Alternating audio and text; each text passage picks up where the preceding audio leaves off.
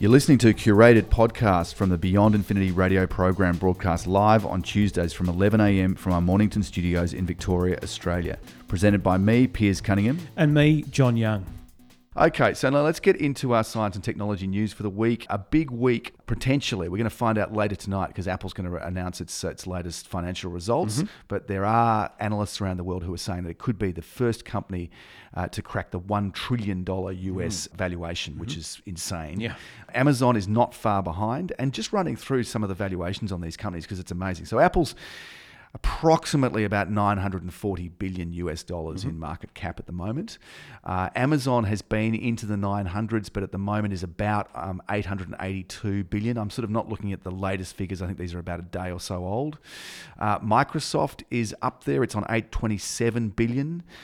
Recent Times and Alphabet, Google, 886 billion. So four companies all approaching the $1 trillion mark. Yeah. That's not to mention the likes of Tencent and Alibaba, the big internet giants from China. They're up there as well. So it is a huge concentration of value in a relatively small handful of stocks. But there are people who are suggesting that Apple's valuation is actually conservative, and that is because its price to earnings ratio stands at about 18 or 18.62. That is underperforming the S&P average of 20.86 price to earnings ratio. So there are people who are actually arguing that there could be significant upside for Apple still to see. It's turned out, they charged a fortune for the iPhone X, the 10th anniversary edition, but it looks like that paid off because they probably overcharged by $100 US per unit, and that just went into margin. So looks like that's paid off. It will be a bit of a test for them the next few years, though, I think, because with other stronger phones being developed by Google itself or Samsung, there are many users that are looking at alternate phones. So Apple does need to keep innovating, which they have done very, very well over the last 3 decades. But they really need to bring out some new products that are just not necessarily easily available on the other devices that are available, say an Android device, for example. Yeah, if there was an economic collapse, they think the tech sector would still be a good place to have investment, and that's because if companies have to cut costs, fire people, they'll invest in technologies that move towards automation that can replace their labour costs. So unfortunate for employees, but good for those tech stocks. That's according to one school of thought. But interesting to follow Amazon because Amazon has been doing incredibly well. As I said, that they cracked the $900 billion in market cap valuation just in the last week and then fell back a bit to sort of high 800s. They are tipped also to continue that sort of steady increase and crack the $1 trillion mark. So keep an eye out on what happens with Apple in the next 24 hours, though, following their financial disclosures and performance results. Now, moving on, and related story, Facebook, one of those FANGs, Facebook, Amazon, Netflix, Google, bunch of companies. They have had a very bad week. In fact, the biggest fall in history for a US listed company. They dropped $120 billion.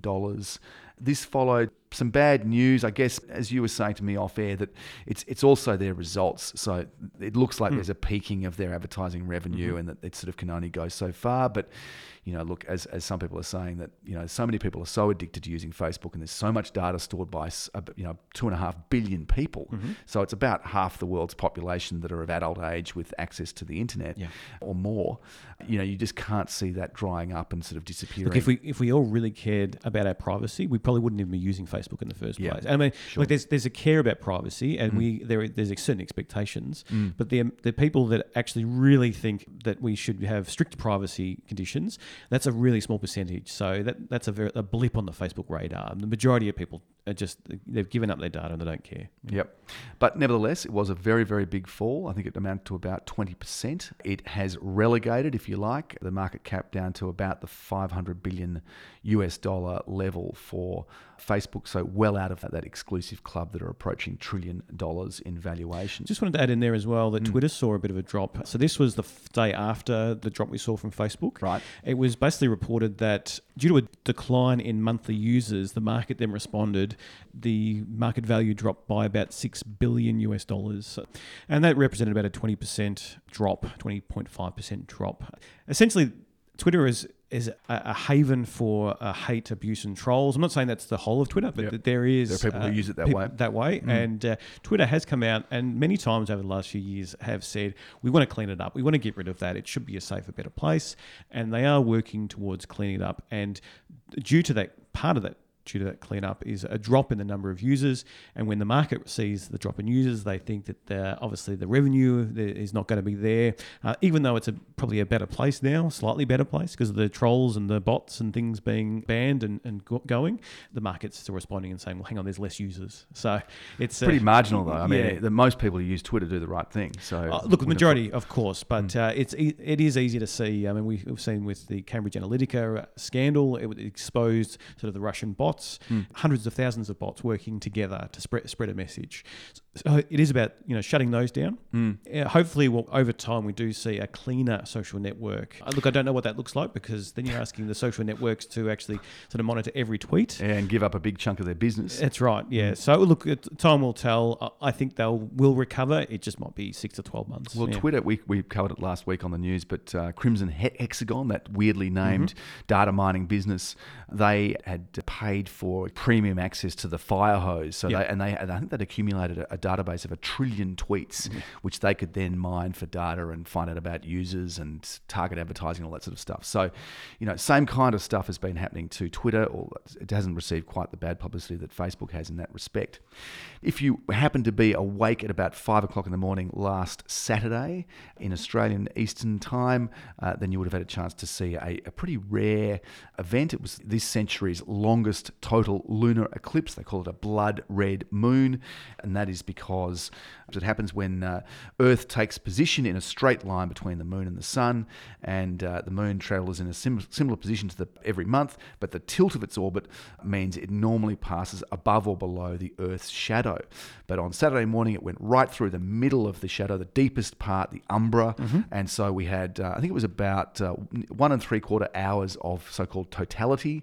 This was seen all around the world, except, unfortunately, for people in North America. But Australia we were lucky.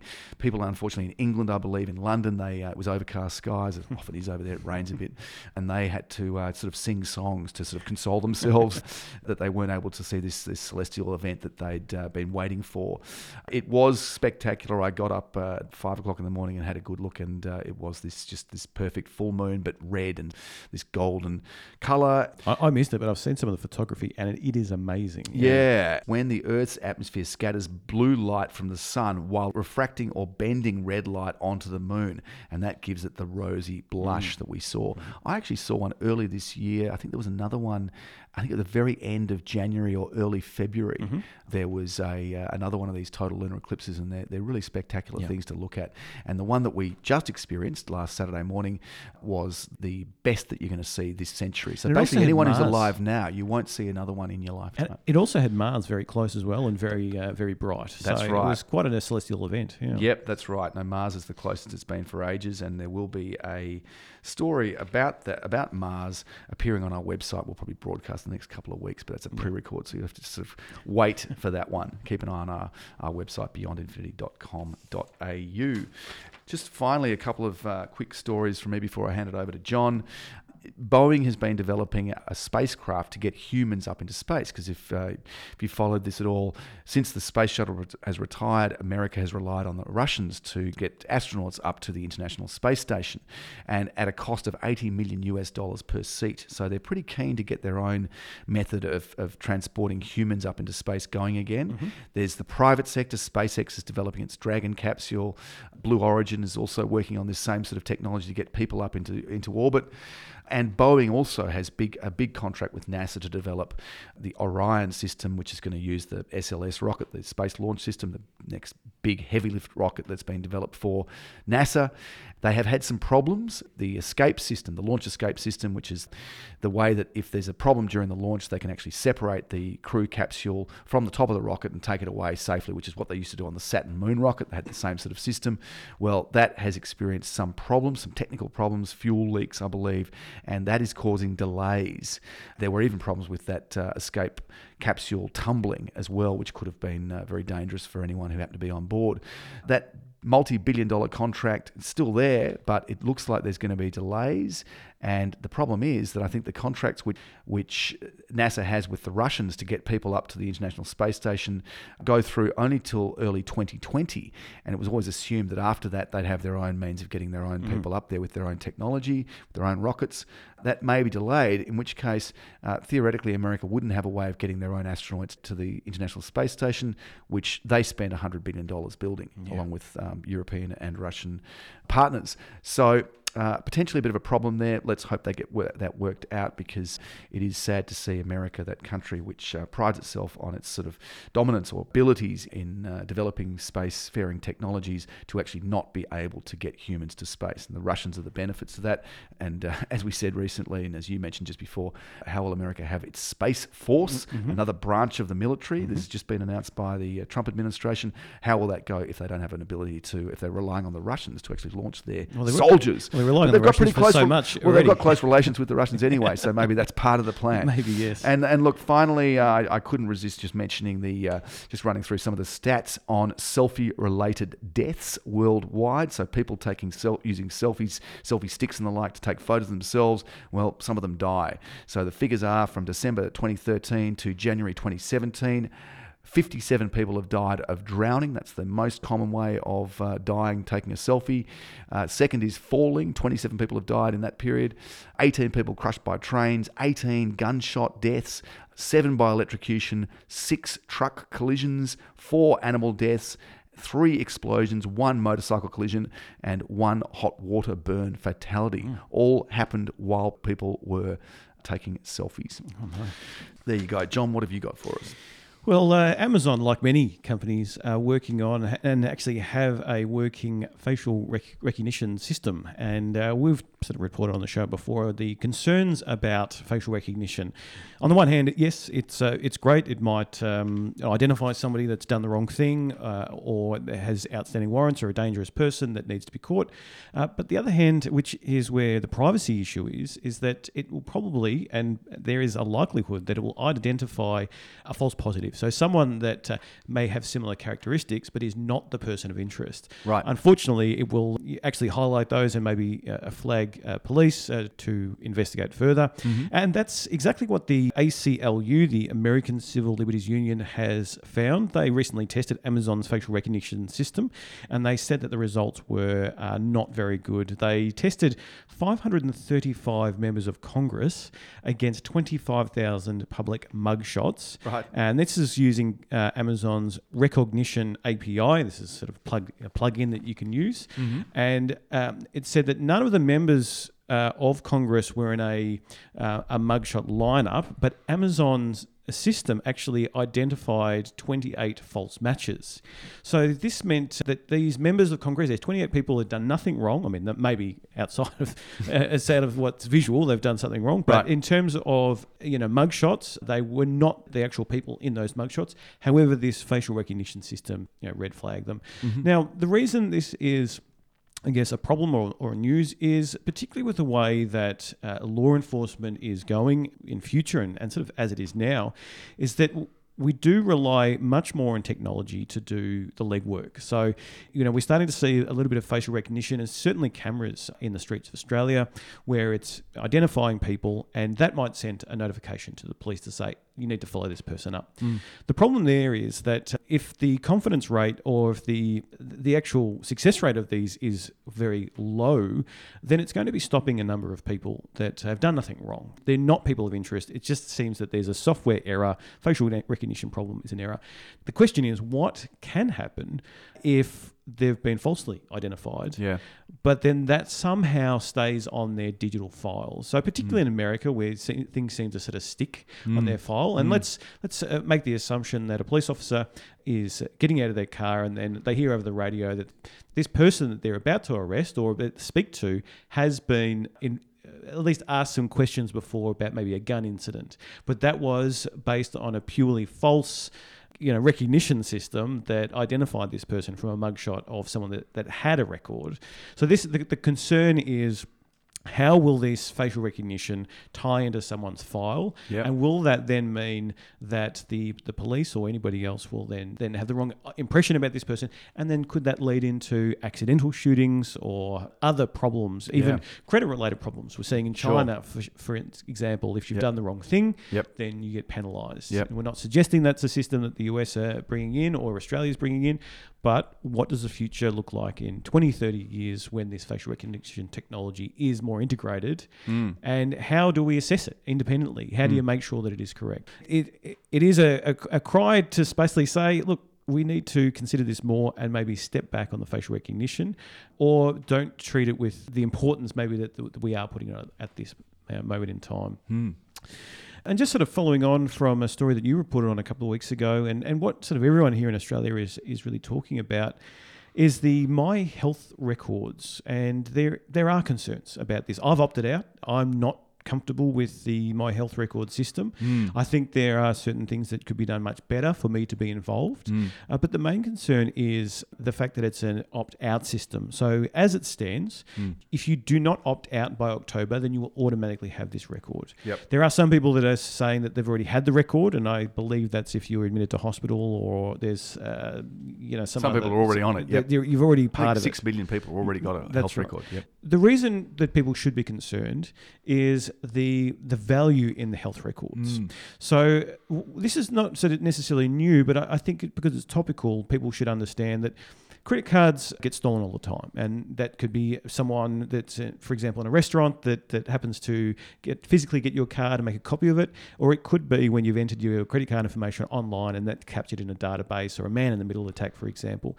Now, when those credit cards are sold, they're generally sold in bulk. It's the deep dark web that they're sold, and it might be 10,000 credit cards, 20,000, 100,000, whatever it is, and they tend to go for around about 25 cents per credit card. So nothing, absolutely nothing.